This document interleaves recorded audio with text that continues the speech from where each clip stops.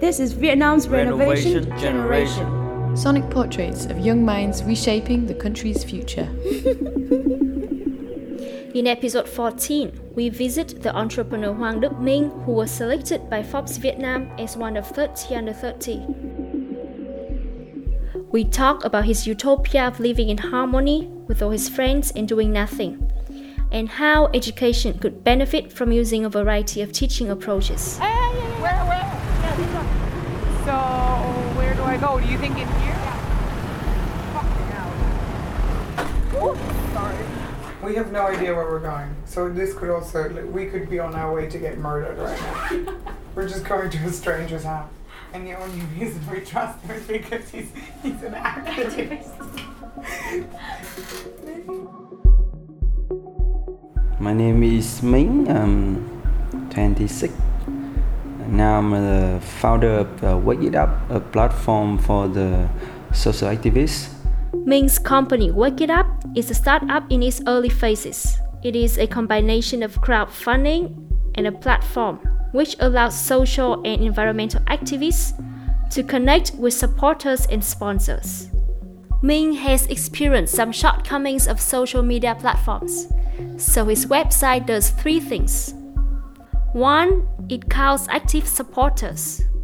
It's not like Facebook. You can have like 60,000 people like on fan page, but you don't know who are they, where they're from, and it's really hard. You have to pay money just to reach the people who follow you on Facebook.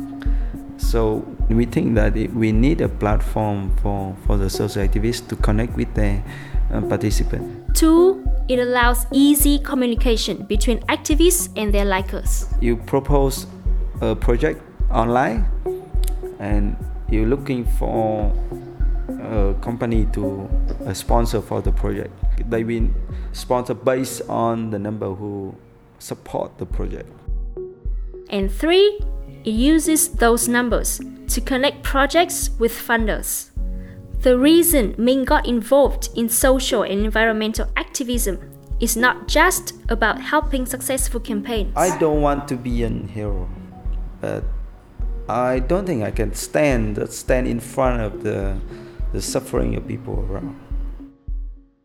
The question about what is this world for, what is this program, is this interview for, it's hard to say. No one told you the real answer, right? So you need to find one for yourself. But for me, for fun is the most important thing first. It's hard to be fun when people crying around. Even as a child, Ming's idea of fun was a little more intense than that of his peers. Like I always get bored very soon. For me, I don't find any meaning with playing alone and playing with the toys. I'm really a social one. I need to talk. I need information and I need discussion. But no one talked to me at that time. And no one answered my question. Why we need to die, why people married. So little Minh found distraction. Yeah, my mom and my father, they are scientists and they have a lot of books. My father was teaching programming. I think I'm one of the first children that get access to internet. Wanting to only do things that he has good reason for, continue to his school days. For a long time since I was very small, I want to be free. And I cannot put myself working on the homework. I know how to do it. Why do I need to prove it to my teacher? It's not that Minh didn't want to learn. He just doesn't think that the current system is the way to go. A good system is a combination of many systems, smaller systems, that people can moving around and choose the best one for them. And you have a space for more and more different kind of methodology and approach. So what would his ideal system look like? I love talking, so I just need a chance to talk. I'm really happy when listening to other people when they talk. And I learn when people ask questions. Discussion more than exam. He already has a plan. We will have a school up like an orphan school that we will adopt a lot of children around the world and the country that we can apply our methodology on education. This vision fits with other things he is planning for the future. I think I will adopt children. I don't want to create more human for the world. When I die, I don't want to care about anything that things survive in the world. The children already there belong to the world, and I just help the world to raise it. And it takes a village to raise a child. Yeah, I always want to have village on the mountain when we have enough land for all the food, and we can have a community that only is music and love and art. I want to have enough house for all my friends that who really want to stay that life with me. But he is not sure whether his friends, who would be his future village community, agree with him. You know, most of my friends at this time, they are still young and they really love the party. They really love the city. They know one thing about a life that you don't need to work or just to grow the food like a farmer. Minh has tried out the idea of village living. He has taken groups of young people on week-long team building trips outside of the city. No Wi-Fi, no electricity and nothing. And they really enjoy it. We talk for the whole days and we looking for the food on the beach, and it's really amazing times and people love that. But then when they think about staying that life for forever, it's really crazy for them. And yeah, I love karaoke and I love Wi-Fi and internet. And so I think it's like more than 80% of people have more than they need. And does he think the issues people care about are related to wealth?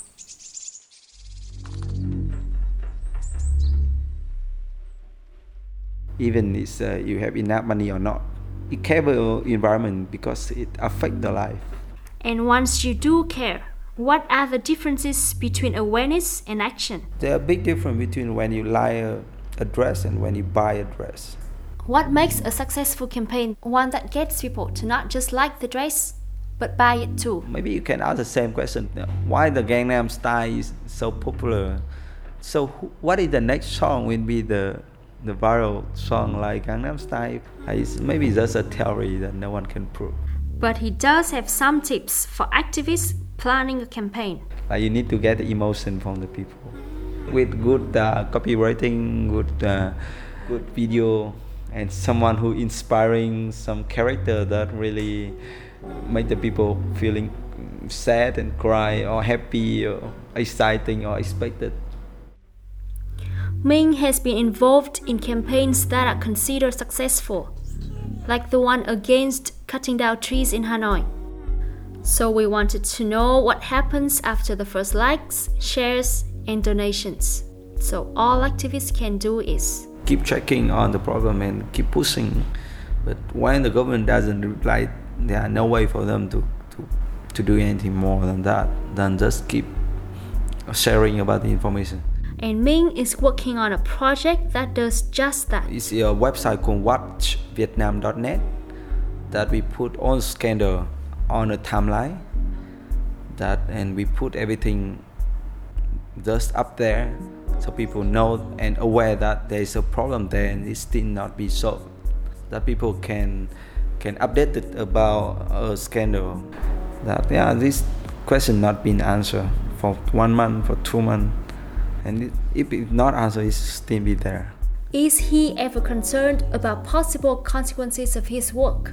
I never got in trouble. And I know that there's a limit. Since I know the limit, I'm always in the border of the limit.